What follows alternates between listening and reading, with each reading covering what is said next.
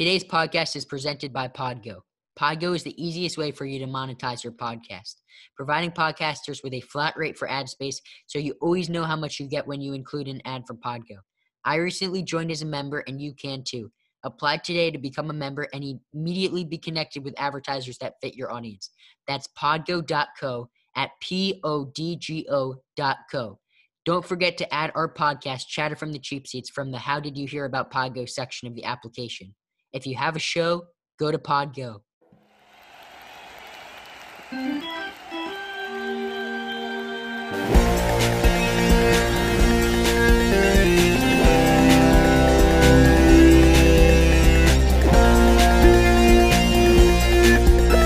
Hey guys, welcome back to Chatter from the Cheap Seats. I'm your host, Jack Feldman, alongside my co-host, Sammy Krimstein. Ori is not joining us for this episode. You guys can follow us on Instagram and TikTok at chatter_cheapseatspod.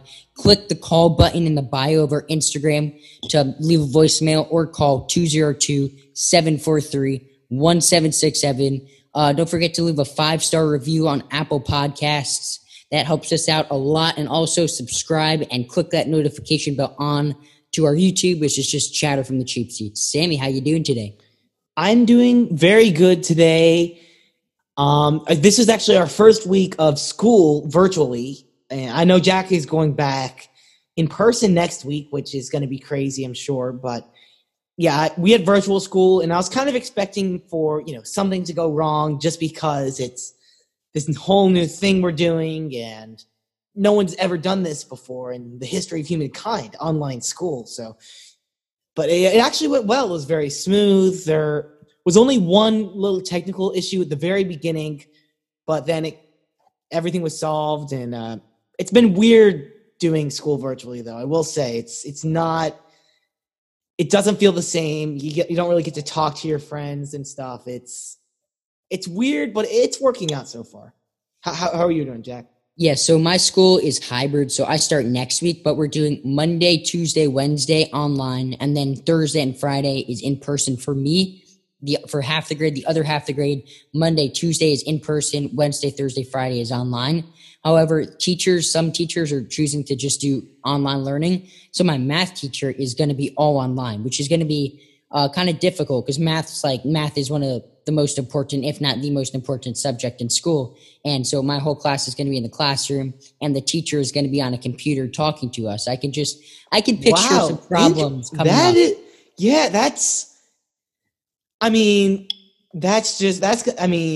to be really weird. It's like, I totally understand. Yeah. Anyone, I definitely see some kids causing some trouble when the teacher's not actually in the classroom. Yeah, it's hard enough to control a class when you're there, but she's just going to be on a computer screen. That's going to be tough, but at least you get to see people, Yeah, 2020 is a crazy year, man. I feel remember at the beginning of the year when World War III was about to start? I felt like 10 years ago. It does. And this year, I just feel like just crazy, bad, horrible things keep happening. And at this point, I'm just immune to it. I'm just well, it may as well. It's 2020. Yeah, I'm just numb. It's crazy. 2021 better be good. That's all I'm saying. And just to add to the list of horrible things to happen in 2020, Hall of Fame pitcher Tom Seaver, universally known as the greatest Met of all time, has passed away from a little bit of dementia and then also COVID-19. And it is very sad. He was nicknamed the franchise because he immediately transformed the Mets franchise as soon as he set foot in Flushing's Queens. He was amazing, and he is always known for that little patch of dirt on his left knee. And it was a nice tribute. The Mets, in their first game back, every single player in the Mets had a little patch of dirt on their left knee. That was really creative tribute. And I was watching some video, and I saw some pictures of him, and his how he pitched, that is hard to do. To how low he drives that knee in. That is really cool to see. And obviously it was successful because now I'm looking at his baseball reference page, and my God, this guy was a monster. He led the league in ERA 3 times, and he led the league in strikeouts 5 times. Wow. Career ERA of 2.86. Tom Seaver he's going to be missed by all of us, not just Mets fans. He was a huge figure. He's one of those guys. One of the best players. One of the best pitchers guys, of all time. like in our generation, like I'm a Yankees fan, but I check the box score every week to see how Jacob deGrom did. I check the box score every week to see how Max Scherzer did. Mm-hmm. He's one of those generational players. And it brings up an interesting question. So for the older people's generation, they had guys like Tom Seaver. In our generation, who do you think are like the top 3 generational pitchers that we're going to look back 30 years from now and think about? I'll give you, I think Clayton Kershaw is one. Oh, yeah, without a doubt. I would say Jacob deGrom will be another one. And then who would you say the third would be? Well, is it players who have already made their mark or players that are kind of just starting? Because I think players that have already made their mark. I would say, would you say it's fair to say Jacob deGrom would be up there too? Jacob deGrom, I'd say it's got to be. I mean, there are a lot of guys you could go with. I think Verlander could be in the conversation. I think Scherzer's definitely in the conversation.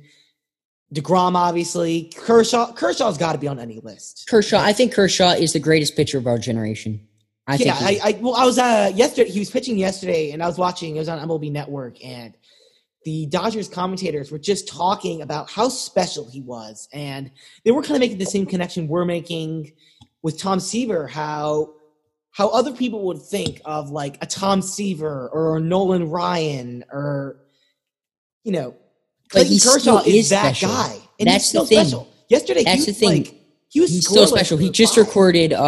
He just recorded his career 2,500th strikeout, which is ridiculous. And if you look at his numbers over the past, like this year, he has a 1.50 ERA. But if you look at his numbers from the past couple years, like 2019, he had a 3.03 ERA. Year before that, 2.73. Year before that, 2.31. Year before that, 1.69, which is absolutely ridiculous. But people think like he kind of like fell off a cliff. He hasn't. No. Mm-hmm. He has not. He's had, other than his first year in the majors in 2008, he's had every single year he's had he's never had an ERA above 4. He had his first year, he had a 4.26, but that was his first year in the majors. And ever since then, from 2009 to 2020, he had one season where he had an ERA over 3. One. That is crazy. I mean, Clayton Kershaw, he's one of those guys where like a 2-year-old now or whatever, like when they're in the major leagues, they're going to be on the field and like they're going to pass a record, right? Some crazy thing. And they're going to be thinking like, wow, I'm in the same conversation as Clayton Kershaw. Like that's how special he is. He is like, he'll be remembered 100 years from now. I'm just looking at on his baseball reference page, and you know how it has like all the career accolades on the top right-hand side. It's probably like an endless list. Yeah, so it has minor league player of the year, which isn't that impressive. But if you look at his major league stuff, he has 1 Gold Glove, 5 times ERA title. He led the league in ERA 5 times. He's an 8-time All-Star, 3 times Cy Young, 1 MVP, and then he has the pitching triple crown. That's astonishing. Oh yeah, he is like, I wish there was like a way to vote people in before their first ballot to the Hall of Fame, because if you could do that, Clayton Kershaw is the guy. Like Mike Trout, Miggy. They're all future Hall of Famers. Ballots, yeah. And we've kind of steered away a little bit from Tom Seaver, and it's very unfortunate. He passed away. A lot of people have said that have visited him in the past couple of years have said that he didn't even remember who he was. He was really suffering from dementia. It was really just a sad incident. He's one of the greats. And Michael Kay, the Yankees broadcaster, told a story on the air that I'm going to repeat because I thought it was a really cool story. When Michael Kay first got the Yankees job, the Yankees media was playing the Seattle Mariners media in a baseball game. And this was when Tom Seaver, Tom's been 44 years old. And he just he just became the Yankees broadcaster. He was the Yankees color. And so Michael Kay was on the mound pitching, and he loaded the bases, right? He was not pitching well. And the Mariners media was talking some trash. And Tom Seaver was playing third base in khakis. He was wearing a polo shirt and khakis. And Michael Kay says to Tom, and keep in mind that the Mariners, they're ragging on Michael Kay. They're talking all this crap. And Michael Kay just turns to Tom at third and says, hey, you want to pitch? And Tom says, give me the ball. 9 pitches, 9 strikes, 3 strikeouts. And I mean, he wasn't pumping 95. It was 4 to 5 years after he retired. But I mean, the Mariners media were terrified. And after the inning, Tom Seaver walks off the mound and he has a little piece of dirt on his left knee.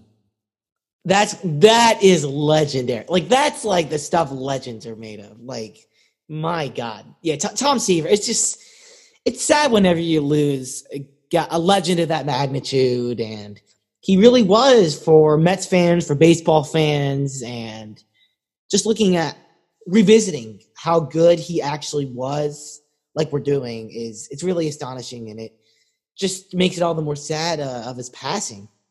Yeah, it's definitely one of those passings that hits you like a sack of bricks. But let's move on now to football, where Leonard Fournette just got signed a contract by the Bucs, and you got to think the Bucs now have, I would say, a top 5 offense in the NFL, and Tom Brady easily, hands down, has the best weapons he's ever had in his entire career. Oh yeah, without a doubt. Yes, Leonard Fournette, Mike Evans, Chris Godwin. Chris Godwin and Mike Evans might be the best wide receiver duo in the NFL. Gronkowski and O.J. Howard, who is a really tight end one on most other teams.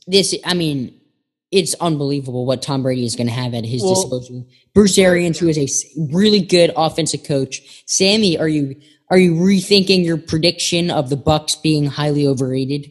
Well, yeah, we're going to be talking about this a little bit later too, as we're doing our AFC and NFC South, but I mean, I'm like, I want to not like the Bucs. I'm like, no, it's too much hype, blah, blah, blah. But like, you just look at the facts and it's like, this offense is crazy good. Top 5 might even be an understatement. Kind of remind me of the Reds. No, I was going to say, because when you said I don't want to like them because of the hype. Now, this is a team that did not turn out well. They still have a chance. The Browns, right after they signed Laundry and OBJ, they had a lot of hype. That's true, and that's why I'm worried about this, because I was a little hesitant about the Browns, but I was like, you know what, I'm going to give into it. They're going to win the division, 12 games. They're a good team, and I think the difference with the Buccaneers just comes with they're a more complete team. They have a good defense. They have a good O-line. They have a good coach. And also, I think that their offense weren't there yet. And I think that Mike Evans and Chris Godwin is a better duo than Jarvis Landry and OBJ. And I think that the Bucs have better quarterback, which obviously is a huge difference. Well, and I think that they have a better offense than the Browns did. Well, when you put a guy like Tom Brady at quarterback, I mean, he's the most successful quarterback in history, like it or not. And when you put a guy like that at the helm, no matter what team he's on, no matter what weapons he has, it makes a difference, and it makes that team almost an automatic contender because it has an effect. And when you have the weapons like he has, oh my goodness. And that's why I'm feeling like I should believe the hype with the Buccaneers as opposed to the Browns, because with the Browns, it was a lot of inexperience. Odell Beckham had never been to the playoffs. Baker Mayfield was in his second or third year, maybe. Jarvis Landry had never been to the play. Like, it was just a lot of inexperience, and the Bucs are a lot of proven talents. Yeah, but I get it. You don't want to fall for the same trap twice with believing the hype. I think this time with the Bucs, now really looking at it, I think it could be different. I think they're not going to be like a great team, because I think their defense is still a few steps away, but they're still a very good team, and a team that I would not like to play in the playoffs. I don't want to see the Bucs at all. With Tom Brady, forget about it. Oh, for sure. But let's move on now to the next segment of our show, hot and cold. So we're going to start off with cold. And right. I'll go first here because it's a little bit pretty near and dear to my heart. I have the New York Yankees, second week in a row, I think. Yeah, Ori had them last week, yeah. Now, we get it. The injuries are a huge deal. And if everyone was healthy, I think that the Yankees would be winning games. But the problem is that their bullpen, Chad Green, is blowing games. Aroldis Chapman is blowing games. Zach Britton is blowing games. And the Yankees bullpen is starting to really worry me. The injury to Tommy Kahnle earlier in the year, I think might be the Yankees' most impactful injury of the year. I think that Gio Urshela today came back. He's on the injured list. Gleyber Torres is coming back Sunday, but Gio Urshela goes down. It's like you can't have two people come at the same time. One person comes back from the IL, another person goes down. It has to be a trail. But I think that, the Yankees are having high leverage relievers blow games. And honestly, I think that I trust Chad Green in the playoffs. I trust Zach Britton in the playoffs. I trust Aroldis Chapman in the playoffs. I sort of halfway trust Adam Ottavino, but that's really it. And I think that maybe if you have a guy like Deivi Garcia, made his major league debut a couple days ago, pitched unbelievable. He's pitching again tonight for the Yankees. If maybe you can put him in the playoffs put him in the bullpen for the playoffs, he's got a lot of confidence. I do not think that high pressure situations are going to phase him. That could really upgrade the bullpen because I still think that the Yanks, I'm still confident that we can make a deep playoff run, but it's a little bit nerve wracking based on the past couple games. Well, yeah, in any season, especially a 60-game season, though, bullpen talent and every bullpen arm, every good, trusted bullpen arm cannot be undervalued. That is so important. Think about it. You were talking about Tommy Kahnle. If he's healthy and he's playing good baseball, how many more wins do you think you guys would have? I would say it's hard to judge. I would say 5 or 6. I would say he's that big a deal. Because the thing is, the Yankees have a plan. Let's say, and what happened is last year, Ottavino, one of the best relievers in baseball, this year they're afraid to use him against lefties. I don't understand why they're not putting him in high leverage situations because he was unbelievable last year. And he hasn't really shown you anything this year that would suggest otherwise. He hasn't had the same year he had last year. Last year he had a below 2 ERA. He was really unbelievable. But this year, if you look at his statistics, he has a 3.55 ERA, which isn't great, but he's gotten blown up in 1 or 2 starts. So if you take those out of the equation, he's been pretty good. And I don't understand why they're not using him more like the reliever he was last season. It's kind of frustrating, to be honest. But obviously the Yankees, you got 8th and 9th set up, Britton, Chapman. Both of those guys Britton could be one of the best closers in baseball. And then in the 7th, normally, let's say everyone is healthy on the Yankees playoff roster, okay? And you got to go. That would be something. That would be something. You got to go 3-game set, right? First game, Tanaka gives you 7 strong innings. You go Britton, Chapman for the close, right? Right. For game 1. Next game, let's say Luis Severino gives you 4 innings. Now you're thinking you can use Chad Green and stretch Chad Green out because Chad Green can give you 2 innings most of the time. But the problem is now with Tommy Kahnle hurt, we have to rely on that. And then Chad Green couldn't pitch in game 3 where Chapman and Britton might not have been available. But what we could have done with Tommy Kahnle is we could have used Tommy Kahnle and stretched it out so Chad Green could only have to pitch 1 inning because Chad Green is now pitching 2 innings, which he is totally capable of doing. But he's basically pitching Tommy Kahnle's inning and then Chad Green's inning. Because Tommy Kahnle can come in the 6th, in the 5th. He can come out of jams. He has that nasty changeup to lefties. He's a really complete pitcher. He's a really good pitcher. And his loss, the Yankees are feeling it. Yeah, and with the Yankees, I trust the guys, offensively. I'll trust them to get runs, even if, everyone is out. Because I don't trust this team. The Yankees have 4 guys who have it a batting average under 200. Gary Sanchez has a 100 and something batting average. Tyler Wade has an under 200 batting average. Brett Gardner, I'm pretty sure has a under 200 batting average. And then Tyra Estrada has an under 200 batting average. Mike Talkman has an under 200 batting average. Gio Urshela is playing out of his mind. He just went on the 10-day IL. Luke Voigt is playing out of his mind. DJ LeMahieu is playing out of his mind. Other than those three, there's no one in the Yankees lineup that I trust right now. Fair enough, but even when some of those pieces start coming back, and even when they're not, I think the stress and the pressure is going to be on the bullpen, like you were saying, because maybe they're not the best offense in baseball like they really should be, and I think they will be. I think they will be. But like, even if they're not doing that, they're going to be in ball games. And if you can't trust your bullpen, or you don't have arms, or you have guys that are hurt, it makes it very hard to win games. I think what separates good teams from bad teams really is those close games. You're going to get blown out. Every team gets blown out. You're going to blow other teams out. It happens. But those close games, it's your bullpen. Can your bullpen hold the other team, and can your offense score runs in the latter innings of the game? If you can do that, you are a winning team. The Yankees have been having trouble doing that, and against good teams, they haven't been able to do that, like the Rays, who, yes, have great pitching, but if you're going to want to win that division, you're going to have to beat the Rays. The bullpen is so important for the Yankees because their offense is going to get clarify good. What you were saying, Sammy. I don't think the Yankees have a real chance to win the division. I don't think that should be worrisome at all because the playoffs are probably going to be played in a bubble. I don't think what seed they are really matters anyway. However, what scares me about the Yankees is it's like guys like Mike Talkman, Brett Gardner, they're in slumps, right? I don't really care because neither of them are going to be playing in the playoffs, right?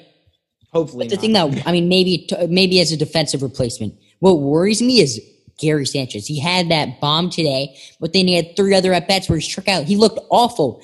I mean, the amount of fastballs right down the middle that he's either fouling off or just swinging right through is uncanny. It's unbelievable, to tell you the truth. And he's a guy, you're not gonna start Higashioka. You're not gonna start Eric Kratz over him in the playoffs, despite how many irrational Yankee fans feel. But he's going to be there, and if he's not hitting well, I don't think the Yankees have a real chance to win the World Series this year. He has to turn it around, and he has to turn it around fast. Yeah, and so we did spend a lot of time on the Yankees. I'm going to move on to my cold now, and I have got a guy who is known for his blazing speed. He is fast, but he can't really hit. Not a great career hitter. I think I know who you're talking worst about. OPSs consistently, and can I guess? It's even worse. I bet you probably already know who I'm talking about. I have 2 guesses. It's between D. Gordon and Billy Hamilton. I'm going to guess Billy Hamilton. No, you are wrong twice. Who Adalberto Mondesi. Really? Yeah. I was just thinking because, I mean, yeah, okay. Yeah. He is struggling. He since Saturday this week has gone 0 for 20. He is not hitting anything up there, and he's not known for being a great hitter. He's a good defensive player. You can put him in a lot of spots, and he's a great base runner. He can win games for you in that regard. Not a great hitter, but he's able to get some production. No hits all week, and he walked once. Really tough sledding for Adalberto Mondesi. -0.3 WAR. Wow, and it's hard to utilize your speed if you can't get on base, you know? Exactly. That's the thing. If you get on base 30% of the time, that's good. I mean, that's not great, but if you're a good base runner, that's just enough. If you're not getting on base at all, you're not really helping your team as a fast player, as a good base runner, and the only contributions you can make are defensively. And if that's going to be the case for Mondesi, you wonder, is that a player you can even put in the lineup day in and day out? Because there are players, I can't remember his name, but there's a guy who played for the Cubs. His only role, the only reason he's playing professional baseball is because he's fast. He did not have an at-bat the whole time he was with the Cubs. He played defense once. I don't remember his name. I'm blanking on it, but It's a guy a couple Do you think years ago. Mondesi could be he's like a Jamaican sprinter, like a track sprinter. And some team signed him to a contract, and all he did was pinch run. And I mean, in the playoffs for a contending team, that could be very important. Like I was saying, those close games, having a good pinch runner, having someone that can score from first to third on a single, or even score on some of those plays, is super important. And I think Mondesi is valuable, but if he's not getting on base, then maybe you ponder putting him in the lineup at all. Yeah, for sure. And I'm going to go ahead and give my hot now, which is a basketball team. It's the Heat. Yeah. The Heat have been absolutely blazing. They just went up today, recently, a couple minutes before we started recording this. They just came up 3-0 on the Bucks. They are winning 3-0 against the Bucks. That is crazy. Well, yeah, and the remarkable thing, they're down by 7 at halftime, no big lead. At the end of the third quarter, they are down 12 points. And in the fourth quarter, they outscore the Bucks 40-13. And look, the Bucks are a solid team, but when Giannis is not putting up like 30 points, which he did not today, he put up 21. They can't win games because when it comes to the stretch, they're just not able to stick with teams like the Heat. And the Heat, they don't have a star the magnitude of Giannis. I'll give them that. I'll give the Bucks that. But playoff Jimmy Butler is one of the best players in the league. Bam Adebayo is really fun to watch. And even some guys coming off the bench, like Jay Crowder, making a huge impact. The Heat are a fun team, and it is going to be nearly impossible for the Bucks to come back in this series. Never say never. Who would have saw that coming? Yeah, I know. I love to see it because the NBA has been a league that past few years have been turned off of just because there was not much parity. It was like the Cavaliers and the Warriors year in, year out, and it's like it's going to be one of those two teams. This has been a year for the NBA that has been a turnaround because you have so many teams like the Heat, like the Celtics, who we're going to talk about in a little bit, that are making runs, not like the top teams in each conference. They're just a lot of solid teams this year, and I love to see it, and I've been heavily invested in the NBA, much more than past years. And we're going to be talking about the NBA in just a little bit, so stay tuned. But I'm going to be talking about my hot, and I am going to go back to baseball. And I got a player on my own, Chicago Cubs. Love to do it because it means that the team's doing well, which they are. And I got Ian Happ, and not a guy many people really regard as a great player, but he's always been a solid guy for the Cubs. This year, he's playing like an MVP candidate, and the stats are there for him. He has an OPS this year over 900. And this past week, 417 batting average, 4 home runs, 1,000+ slugging percentage. He is really swinging it well up there. He was second in the MLB in WAR this past week. Ian Happ is on a Cubs roster where Bryant has been struggling a little bit. Rizzo's playing well, but not as great as he should be. Baez is struggling a lot. The fact that Ian Happ is in the top 10 in home runs and is absolutely raking up there means much for the Cubs.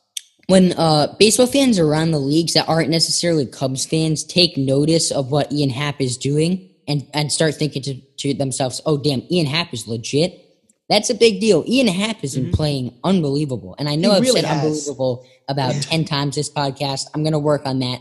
But, yeah, I mean, he's been playing great. Ian Happ, yeah, and it's just funny because the Cubs have been a team where they've had that same core for the past few years, Bryant, Rizzo, Baez, Contreras, but Happ is outplaying all of them right now by a lot, and it gets me thinking that he could be next 5 years for the Cubs, that star player, because he's really playing like that right now, and he's still very young. He's, I believe, only 25 or something, so he hasn't even hit his prime yet. I'm very excited to see what Ian Happ does in the future because this year has been phenomenal. He's definitely a scary player. Oh, hey, absolutely. Sammy? Yep. I have a question for you. All right. Yeah, I love questions. We're a question pod. Big question pod. Word pod, question pod. You got Sammy? it. All right. What top 3 teams do you think are suited to make a run in the playoffs besides the Dodgers and the Yankees when healthy? Ooh. Well, this is a tough one. So I'm going to give my top 3. Number 3, I'm going to have to go with the Padres. And they're a team that I was a little low on to start the year. Kind of like the thing we were talking about earlier, believing the hype. The Padres did a lot of hype. Tatis was supposed to be good. I have to take credit for that. I think out of me, you, and Ori, I picked the Padres to do the best. And even then, it was like I picked them to go a little bit above 500.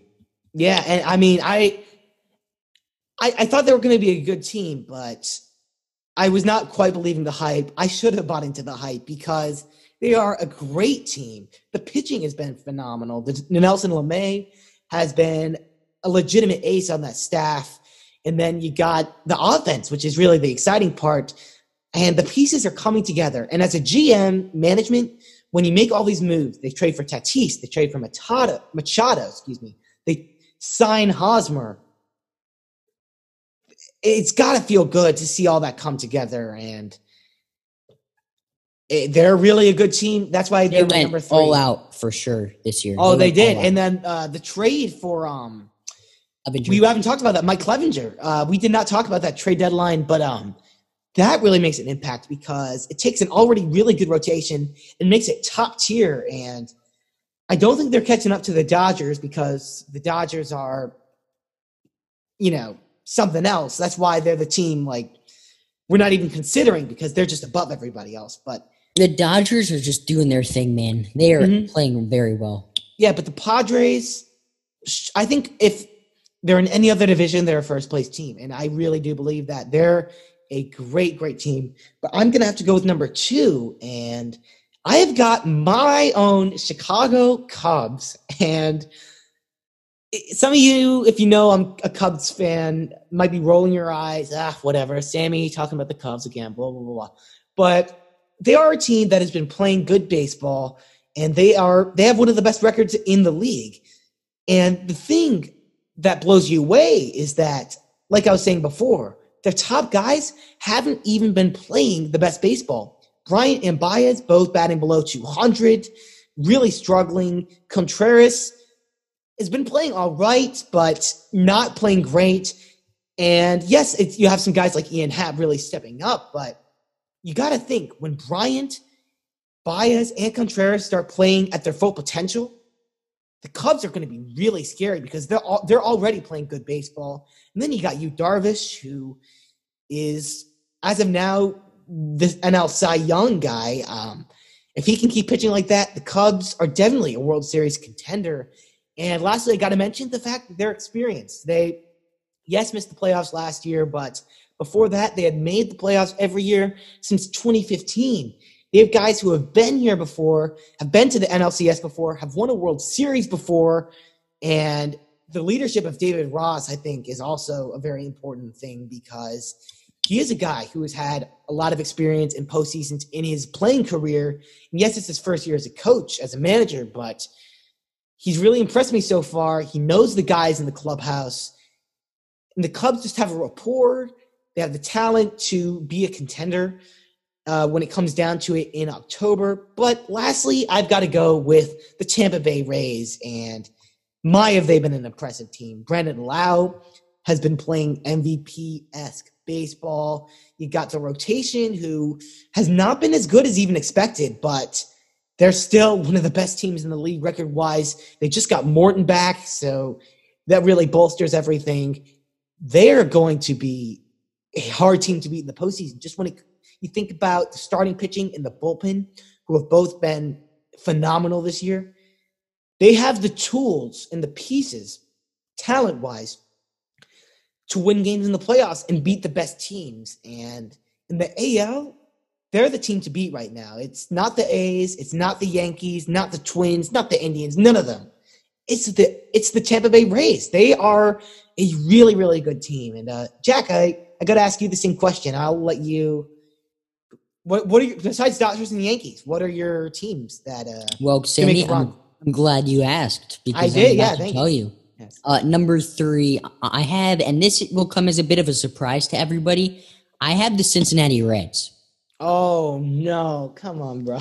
Now, I'm going to say this because right now the Cincinnati Reds are not in the playoffs. I don't think. I might be wrong about that. They are not. You're right. You're correct. They are not a playoff team. They're in 4th place. But the question, I think that if they make it to the playoffs, they have they're starting 3 pitchers with Sonny Gray, Trevor Bauer, and I'm blanking on the third one. Castillo? Yeah, Luis Castillo can match up against any team in baseball, and I think that I would be surprised if they didn't make it out of the first round of the playoffs if they make it, because all they have to do is make the playoffs, and I am very confident in that team. I think that they have guys that haven't been playing that well, like Shogo Akiyama, Joey Votto, Nicholas Castellanos has played well. Mike Moustakas, Eugenio Suarez. Yeah. Once those guys start to pick it up, you have the addition of Archie Bradley. I think that in a best of 3 series, or not best of 3, first of 3 series, I think you brought Trevor Bauer for game 1, Sonny Gray for game 2, and Luis Castillo for game 3. That is a deadly combination. Well, yeah, and the Reds are a team that their top 3 guys in that rotation are really, really good. They match up. I mean, I would take those 3 guys over maybe any 3 in baseball out of any team. Yeah, and Castillo's been struggling a little bit, but his stuff is good enough where I expect him, when it comes crunch time, to be able to perform. But when it gets to the bottom of the rotation, I'm just not buying it. Tyler Mal and Anthony DeSclafani have been But really the thing bad. is, they don't have. But in a playoff situation, they don't have to pitch. And that's where I was going with it. If they make the play, that's where they've been losing a lot of games. The back end of the rotation, they just hadn't been able to put up enough runs to compete with the amount of runs that their pitchers are giving up. But in the playoffs, you could easily go with a 3-man rotation, especially after a short 60-game season. So, yeah, if the Reds do make the playoffs, they're a team that can make it a few rounds deep in this weird 8-game per league setting. So who's your number 2? So my number 2 team, Sammy, I had to copy you a little bit. I had to go with the Tampa Bay Rays. I think that the Tampa Bay Rays are, I mean, they're the team to beat. They're getting guys back from injury like Charlie Morton. Their whole bullpen is still, most of their bullpen is injured, and they're still getting it done. The Rays have one of the best, guys, if not the best bullpen in baseball. They have, I mean, guys like Diego Castillo, just 99-mile-per-hour 2-seamers in on your hands. Jose Alvarado, Nick Anderson. I mean, they're unbelievable. It's just fun to see It's fun to see guys stepping up, with some of the injuries you were talking about, and just the stuff that team has is like crazy. Just like it's so hard to hit. I couldn't imagine anyone really putting up big numbers on that pitching staff, and especially when it comes to postseason, when yes, there aren't too many weak spots, but when you can kind of eliminate some of the weaker guys and really give your top pitchers all of the innings, they're going to be tough to beat. I totally agree with you there. Yeah, for sure. And for my number 1 team, I'm all in on this team. All in. The Cleveland Indians. Interesting. I like that. I want to hear what you have to say. Everyone knows that they did sell sort of at the deadline, selling Mike Clevenger. I don't think it was more of a personality thing, I believe. Yeah. And I don't think it's that big a deal. They got a lot of prospects for him. Not any that, I mean, a lot of people, it's very polarizing. A lot of people think they did a good job with the trade. A lot of people don't think they did a good job with it. However, if you look at the roster, Shane Bieber is the pitcher. He's a Cy Young candidate. Carlos Carrasco pitching well. Aaron Savelli, they just called him up in place of Mike Clevenger, and he's been pitching incredible. They still got guys like Austin Hedges as a catcher. I mean, Francisco Lindor, obviously. Jose Ramirez, Carlos Santana. Their outfield, Delino D. Shields, Oscar Mercado, who has been playing out of his mind. Mercado's been playing very good. Yeah, Tyler Nyquin, Franmil Reyes. I love Franmil Reyes, bro. I talked about him when we did the AL Central preview. I thought that he's going to be one of the best players on this Indians team, and he has not disappointed. His stats are insane. He's batting .336 this season with 8 home runs, a .388 on-base percentage, a .575 slugging percentage, and a whopping .962 OPS. I mean, he's been really good. Yeah, he has far and away been the best player on the Indians team. It's been really fun to watch. I absolutely love Franmil Reyes. He's going to be one of the bright young players these next few years that he's not getting talked about as much as maybe Luis Robert or Fernando Tatis. Franmil Reyes is one of those guys who is going to be up there. But the Indians are one of those teams where you have guys not playing to their full potential. Lindor has been playing good, but an OPS of only 796. Cesar Hernandez, only an OPS of 745. Ramirez, Reyes have been playing good. Santana's been struggling, and like I was talking about with the Cubs a little bit. But that's what makes me excited about this team, because if everybody was playing good and they weren't getting dubs, that would worry me. But the fact that not everybody is playing good, and this is a little bit of reverse psychology here, not everybody is playing good, lets me know that when they are playing good, they're going to win games. I would be more worried if like in a Red situation, sort of with their pitching. Their pitching has been unbelievable, but they still haven't been able to win games. Well, I mean, and the Indians are in first place currently in that division, and like we're saying, they have some guys not quite playing to the full potential offensively, and a lot of it really was due to that horrendous start to the season. But if they could get hot at the end of the year, get a good seed in the playoffs, they're a team with experience in the playoffs. They've been there constantly these past few years. It's going to be really fun to see the Cleveland Indians out. I agree with you. They didn't quite make my list, but I put them at number 4. Maybe I'd put the A's above them. But do you have the A's at number 1? Because that's kind of what I'm guessing. I had the Indians at number 1. Oh, the Indians were number 1. Okay, yeah, that's my bad. Okay, yeah. Well, that's I guess that. Yeah, very, very interesting question. Good thinking.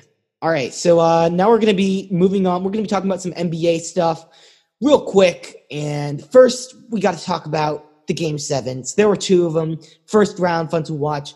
Jazz Nuggets. The Jazz blow a 3-1 lead. And I got to tell you, I feel really bad for Donovan Mitchell. He balled out. He led the league in scoring in that first round. What more could he have done? He was carrying that team to each win they had in that series, and it still wasn't enough to overcome the more well-rounded, I'd say, Denver Nuggets. Yeah. I mean, they've really. I don't think there's any way that the Denver Nuggets are going to be able to win this series. Yeah, I tell you straight up, I think the Clippers are too good. The Clippers are too good, and I was watching yesterday. The Nuggets just looked exhausted. They stuck with the Clippers a little bit through the first quarter, but first few minutes of the second, it was just hard. They couldn't keep up. And I mean, the Clippers got out of a pretty easy series with the Mavericks, relatively, and the Nuggets are coming out of a 7-game series. They're exhausted, and even at full strength, they can't compete with the crazy talent of the Clippers. It's a shame. I do like the Nuggets, but the Clippers are too good. And our other Game 7 was the Rockets and Thunder, which I was watching as well. The last 1.1 second of that game, I put it on my phone. It was late at night. I wanted to go to bed, but I was like, you know what? There's 1 second left. How long could this take? And I'm sitting there. I'm watching. It took me like 15 minutes to watch 1 second of a basketball game. And as it turned out, the Thunder just choked. James Harden made a great defensive play, and then they just couldn't get anything to go.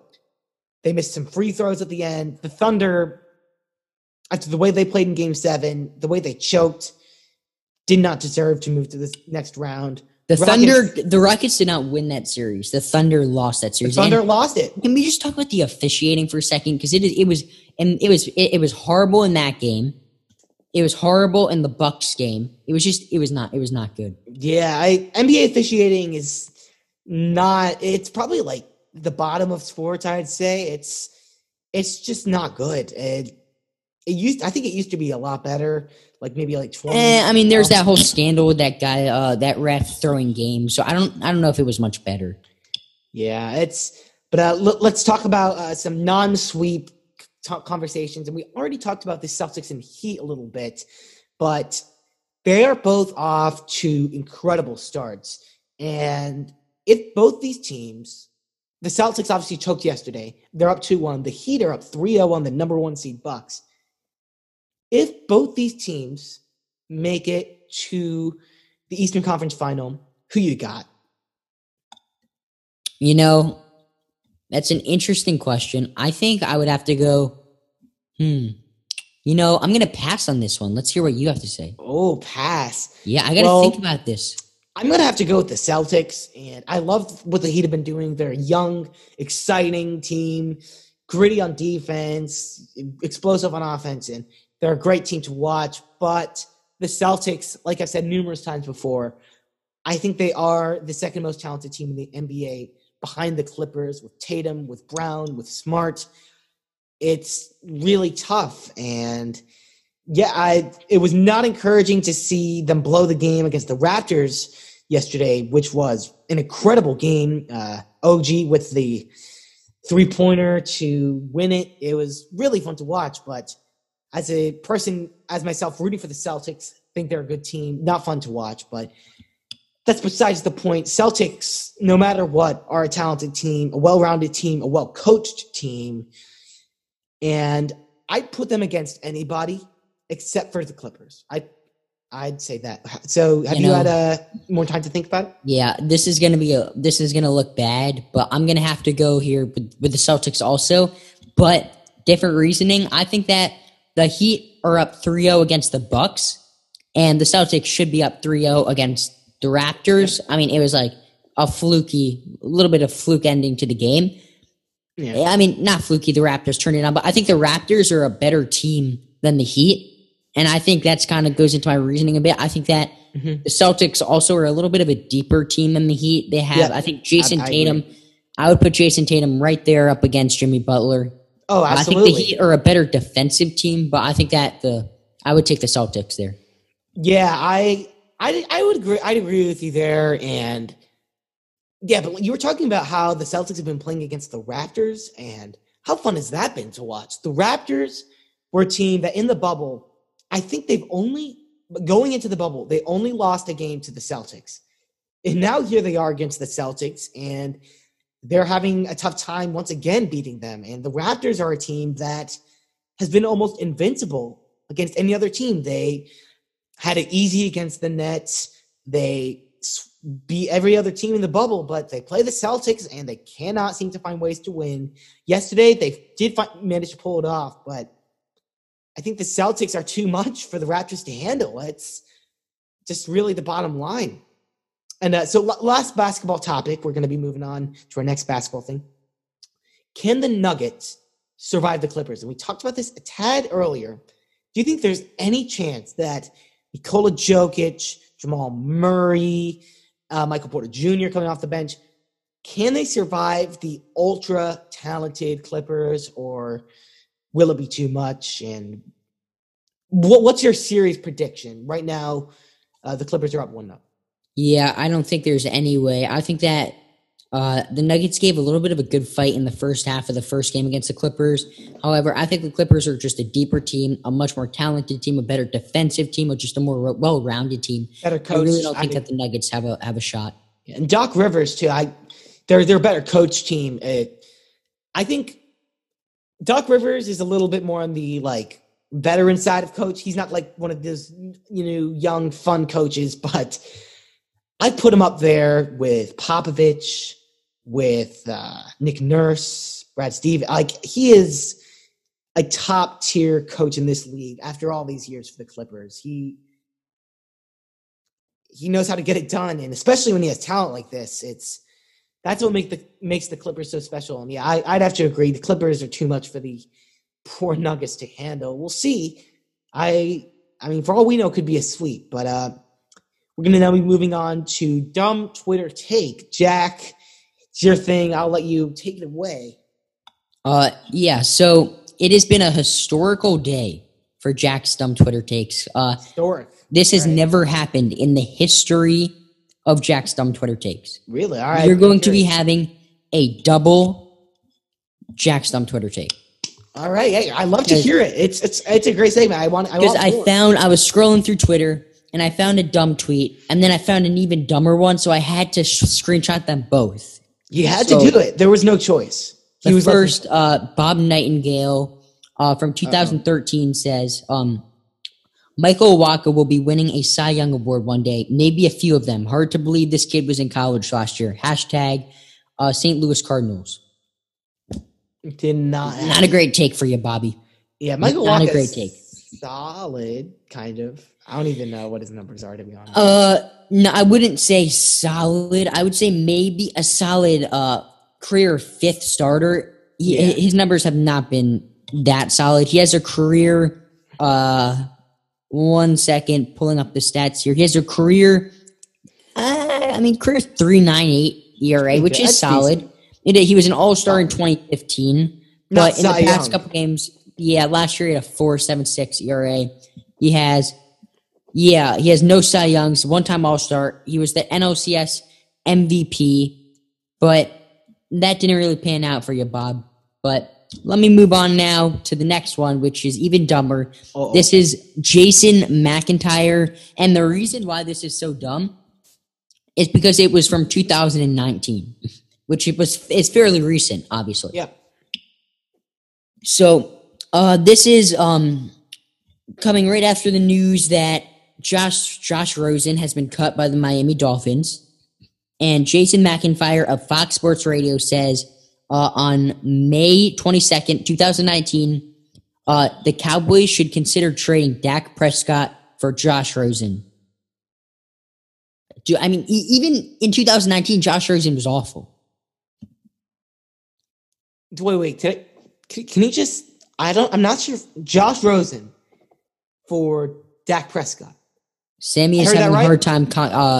Sammy is having a hard time computing this in his brain, folks. I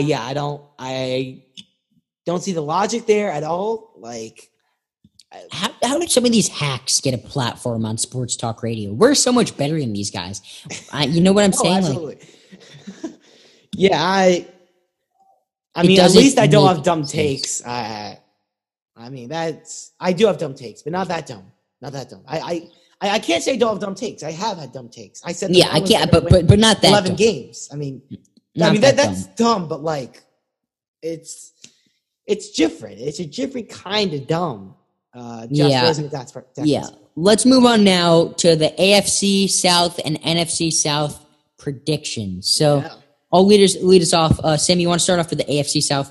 Yeah, AFC South. Now, this was a division that stumped me a lot because I think you have three teams that can win first place in this division, and none of these teams blow you away per se, but they're all solid teams that I think are very close talent-wise to each other, which made it very tough. But I did have to make decisions. I had to do things a certain way, and let's start with fourth place, which was the easiest decision I had to make, and that was giving one win to the Jacksonville Jaguars. They are a really bad team. They're just not good. I think it's safe to say that the Jacksonville Jaguars are a bottom four team in every single rankable category. I think that is almost accurate. Maybe a few categories you could argue is not bottom four, but it is. They're a really bad team. There's not too much else to say. A few bright spots. One of them was Leonard Fournette, but he's gone. So that helps my case for the Jaguars being really bad. Isn't it amazing how talented NFL players can just dissipate so fast in the NFL? And no one wanted to trade. No one wanted to trade for Leonard Fournette either. Yeah, and I mean, they wouldn't even give up a 6th-round pick. Yeah, but now he's getting a little more hype again, and we'll see what he can do. He's a good dual threat. I think that could really help that Tampa offense, but we will be talking about that later. We can save that for Tampa Bay. Another bright spot, DJ Chark, who had a great year last year. I'm expecting him to do big things, but with Gardner Minshew at quarterback, I'm not fully trusting him yet. A personality I love. He's, electric. You can't miss him, but as a quarterback, he hasn't shown me that he has the mental capability to be a starting level quarterback. We'll see what he can do. Maybe he'll prove me wrong. And then you lose Ngakoue. I think I said that right. I'm not great with names, especially that one. But yeah, he sent to the Vikings, probably their best defensive player. And the Jaguars are a team that was bad, and they got worse. I'm scared to see how bad they're going to do. 0-16, not quite. 1-15 for the Jacksonville Jaguars. Who's your fourth-place team in this division? So my fourth-place team in the division is obviously the Jacksonville Jaguars. I have them going 2-14. I have them a little bit more generous than you, Sammy. All right. So they're basically a playoff team. 2-14. Sammy, you said it best. They don't have that much talent. They have a couple of bright spots. DJ Chark would be one. There's not much to say about them. Yeah. Really not a very good football team. So let me move on now to my third-place team. And out of the Texans, Colts, and Titans, all three of these teams, I think, can be kind of interchangeable. Yep. They're very close, as you were saying earlier, Sammy. But, I had to make a decision. Yep. And I went with the Colts. In third place. Third place. I have them going 8-8. All right. So my reasoning for this is Phillip Rivers, their quarterback. I don't fully trust him. He's a little bit washed up, I would say, is fair to say. That didn't make much sense. But Jonathan Taylor, I do like that pick at running back. But if you look at their weapons, Marlon Mack, I like. Yeah. But also like T.Y. Hilton has historically been a very injury-prone player. That's true. And I don't know if I can fully trust him if he stays healthy. If he stays healthy, he's good. They have a decent defense. Oh, yeah. Malik Hooker, Xavier Rhodes, but Darius Leonard. But, I just had to make a decision. So I had to, I had to choose one of them to be my third-place team. Yeah, me too.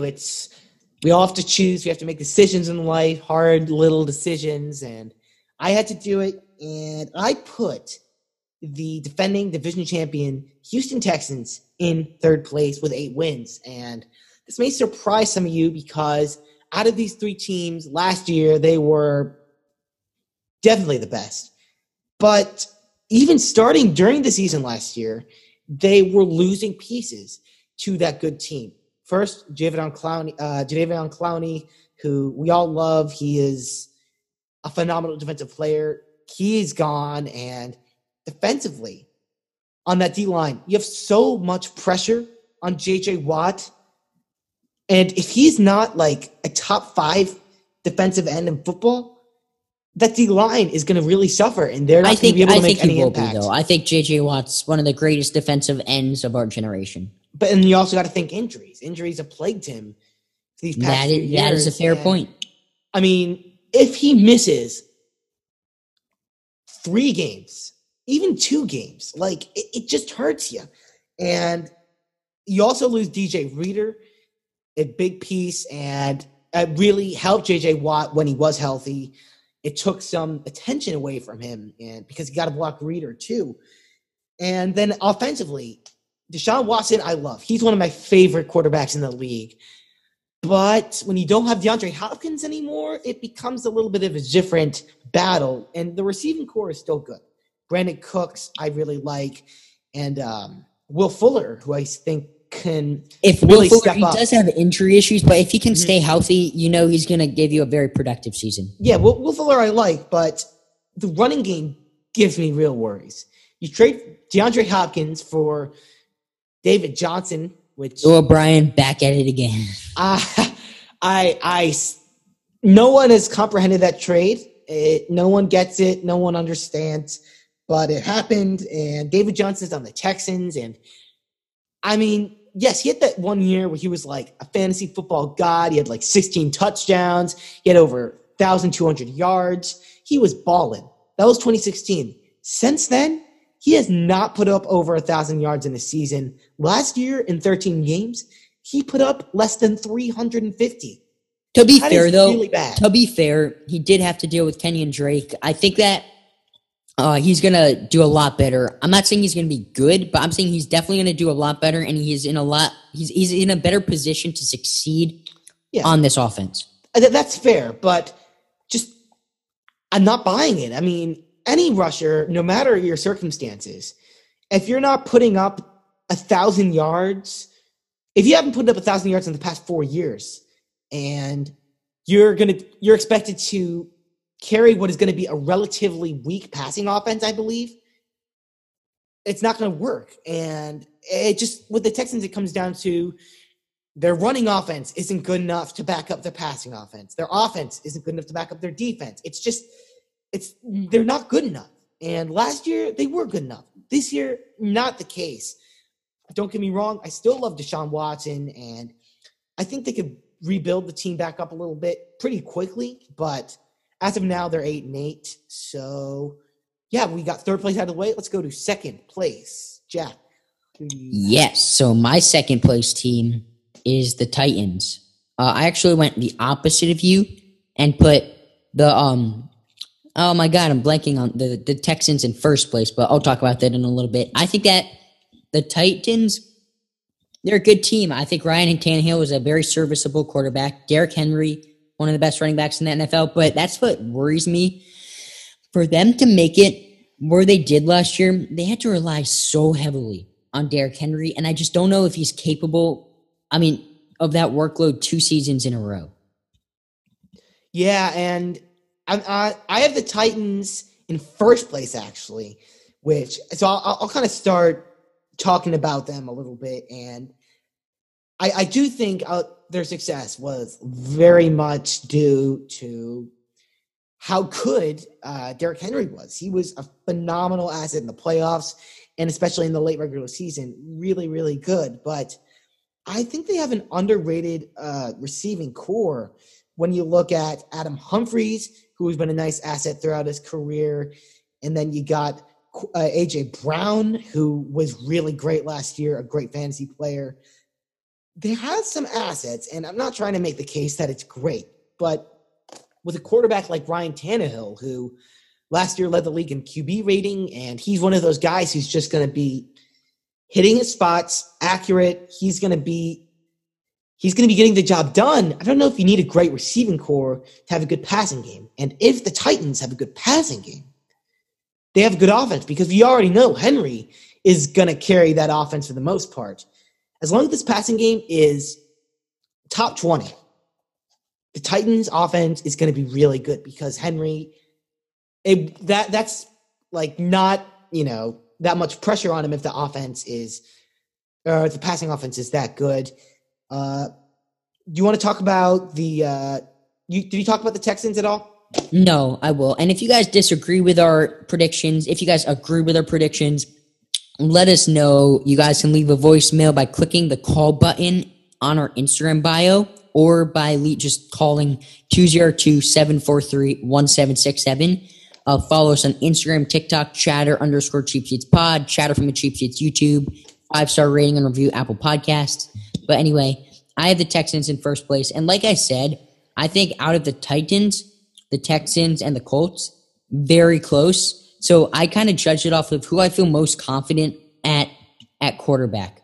And I never gave my predictions for the Titans. I think the Titans are going to go 9-7. I have the Titans with 10 wins. 10 wins. So, yeah, I talked about my first place team, the Titans, and now I'm going to be going backwards a little bit to my second place team, the Indianapolis Colts. And I like this team. They're a really solid team. Frank Reich, I really like. Reich, I'm not quite sure on the pronunciation. But Phillip Rivers is a guy who isn't going to be great, but he's going to have a chance to thrive a little bit in that offense. I think more so than he did in in San Diego or Los Angeles, just because I think you have better coaching. You have probably not better weapons, maybe about equal weapons, but I think Phillip Rivers can be good enough for this offense to be good because your rushing game underrated. You got Jonathan Taylor, Marlon Mack, and Naheem Hines, who really three guys who are going to be getting a lot of carries in this offense, really pushing this rushing game forward. And defensively, you add DeForest Buckner, you add Xavier Rhodes, and it's very much improved from where they were last year. I think 10 wins is not out of the question at all for the Colts. So I'll let Jack, I talked about my second and first place. I'll let Jack do his first place team. So take it away.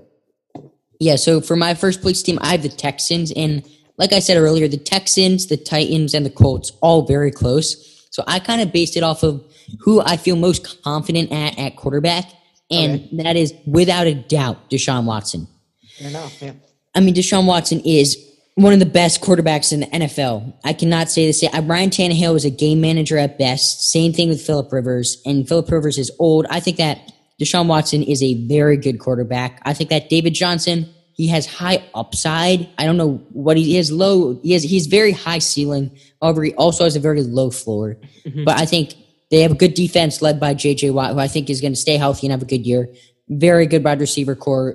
Brandon Cooks is good. Will Fuller, Kenny Stills, Randall Cobb. Remember when Randall Cobb was on the Packers? I hated Randall Cobb. You hated Randall Cobb? He killed the Bears. I mean, there were games.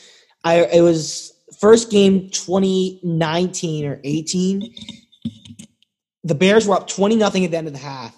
Randall Cobb destroyed us in the second half. It single-handedly. It wasn't Aaron Rodgers. It was Randall Cobb, man. It was brutal. But wasn't Aaron Rodgers. It was Randall Cobb. I haven't heard that one a lot. But let's move on now to the NFC South. So I'll start off. So in fourth place for me in the NFC South, I have the Panthers. I have the Panthers going 4-12. Yeah, let's see. I have the Panthers. Just gotta find it real quick. I have the Panthers with 3 wins, 3-13, a little lower than you do. Okay, but you have them in fourth place. Yeah, fourth place. Yeah. I think we don't know what Teddy Bridgewater is going to be. Obviously, Christian McCaffrey is the best running back, or one of the best running backs, if not the best running back in the NFL. The best running back in the NFL. Yeah, pretty good wide receivers. Robbie Anderson, DJ Moore, both very serviceable. Curtis Samuel, but I don't think that I can really trust Teddy Bridgewater, and I don't think that they're going to have that good a year. I think offensively, the Panthers aren't that bad of a team. Their O-line will give them a lot of issues. I'll give them that. But offensively, they're not that bad of a team. Defensively is where I have some serious issues. Right. Some serious issues. Luke Kuechly retired, right? Yeah. He retired. That was a bit surprising. Yeah, that's very early retirement for Luke Kuechly, and there's not much going on. I don't even know what to talk about with this defense, really. There isn't much going on.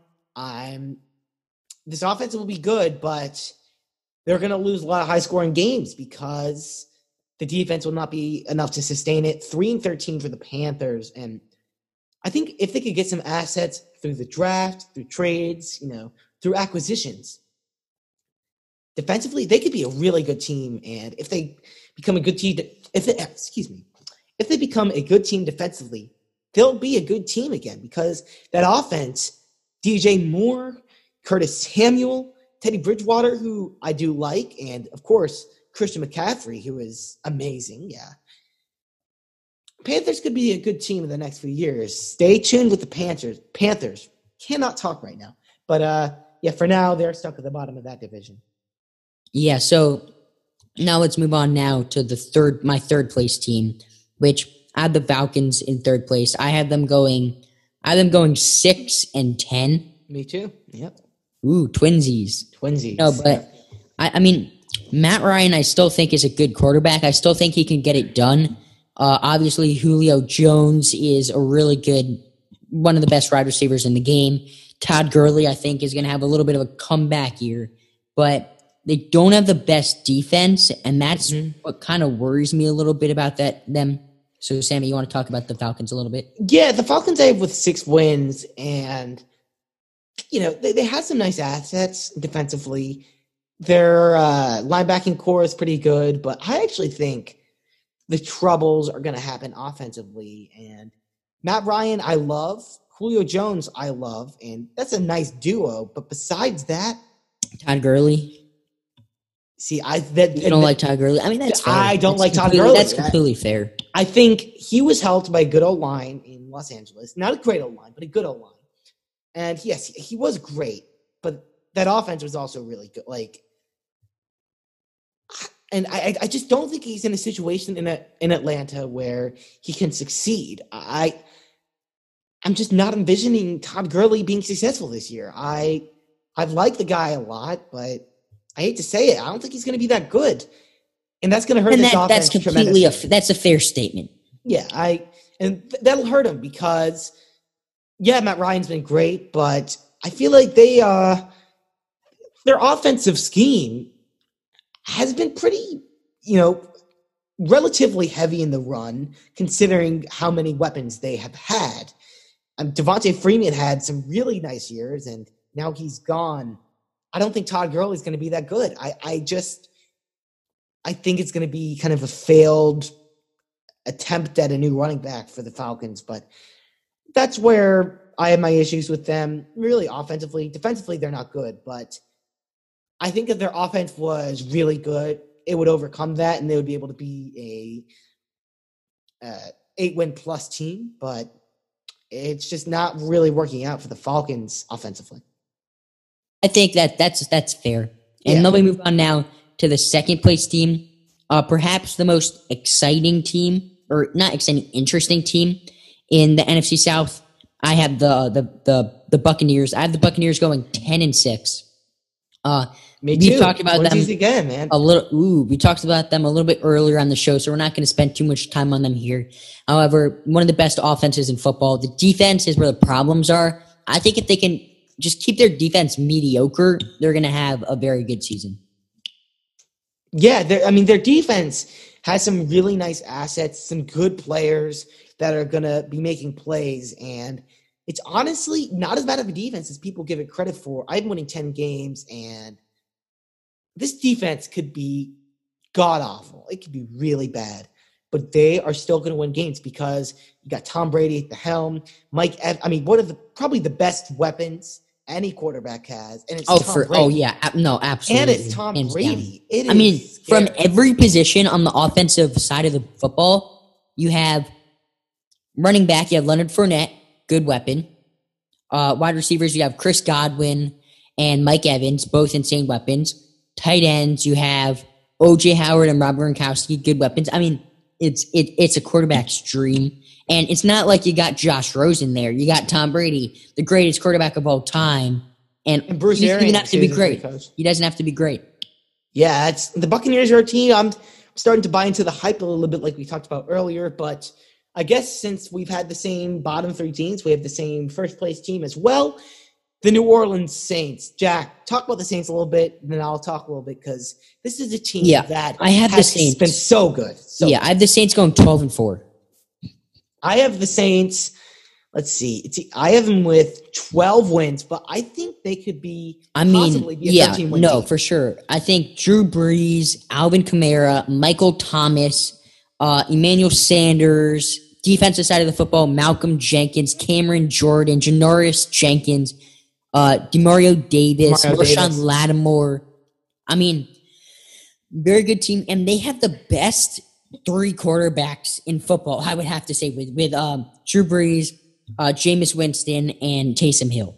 Oh, my God, yeah. And I think that it shows a lot of maturity out of Jameis Winston to take a backup job and learn under Drew Brees. And I think this is Drew Brees. This is obviously Drew Brees. I keep saying obviously. This is Drew Brees' last season in football before he retires. Most likely. Even after the season, I think that Jameis Winston can come in and do a great job. I think learning from Drew Brees is going to help him tremendously because the one thing that Jameis Winston struggles with is accuracy. And Drew Brees is one of the greatest quarterbacks of all time when it comes to accuracy. Oh, yeah. The Saints are the most talented and deepest team in the NFL. Like you were saying, they have 3 guys who could be starting quarterbacks probably. And also at running back, Alvin Kamara, who's one of the best in the league when healthy. But even if he gets taken out of the equation like he was last year, Latavius Murray has been a phenomenal number 2 guy. I'd say he's like a top 3 number 2 running back in the league. So good. And we tend to forget that he had a really good year in either 15 or 16 in Oakland. He was a superstar. And I think the Saints just have such a deep, talented team. Michael Thomas, it blows your mind. Michael Thomas has to have a big year, baby. He's on my fantasy team. He has to have a big year. Yeah, I mean, like, with the Saints, I feel like they should have won a Super Bowl by now. And they haven't even been to one. They have gotten robbed a few times. I want to see Drew Brees win another Super Bowl so badly. Oh, me too. I love Drew Brees. I mean, it's been rough. Last year, they had an overtime game against the Vikings. The year before was the pass interference against the Rams. The year before that was the Minneapolis Miracle against the Vikings. I feel bad for Saints fans because they've been so good. The best team in football past 3 years, and they have not made it to the Super Bowl. Maybe this will be the year that they can finally get to the big game because the talent's there. On paper, it's there. They've just got to execute in the postseason. That's the bottom line. Oh, yeah, for sure. And that will do it for us today on Chatter from the Cheap Seats. Fun episode. As Sammy would say, you guys can follow us on Instagram and TikTok at chatter_cheapseatspod. YouTube, Chatter from the Cheap Seats. Leave a 5-star rating and review on Apple Podcasts. If you only do one of these things, please do that one. It is highly important. Leave a voicemail 202-743-1767, or you can just click the call button in the link on our bio of our Instagram, which is also Chatter from the Cheap Seats pod. Or it's Chatter_Cheap Seats pod. Little confusing sometimes, but Sammy, any last words? Not really. Another fun episode. Got to say that. And Ori mentioned last time that we could do a compilation of me saying that every time. Yeah, and Ori will be back next episode. He is taking another well-deserved break. He is having a fancy dinner with his family. Yeah, it's another fun episode for sure. Miss you, Ori. He'll be back. Not really. Episode. Just kidding. Fun episode as always. And for me, that'll do it. I'll send it to Jack. Great episode. See you guys next time. Hope you made it this far. If you did, DM us on our Instagram, Chatter_CheapSeatsPod, chicken wings, because, oh my God, I'm craving chicken wings right now. But Ori is not here today, so Sammy, you have to take his place. See you guys next time on Chatter from the Cheap Seats. Sammy, take us out. Bye.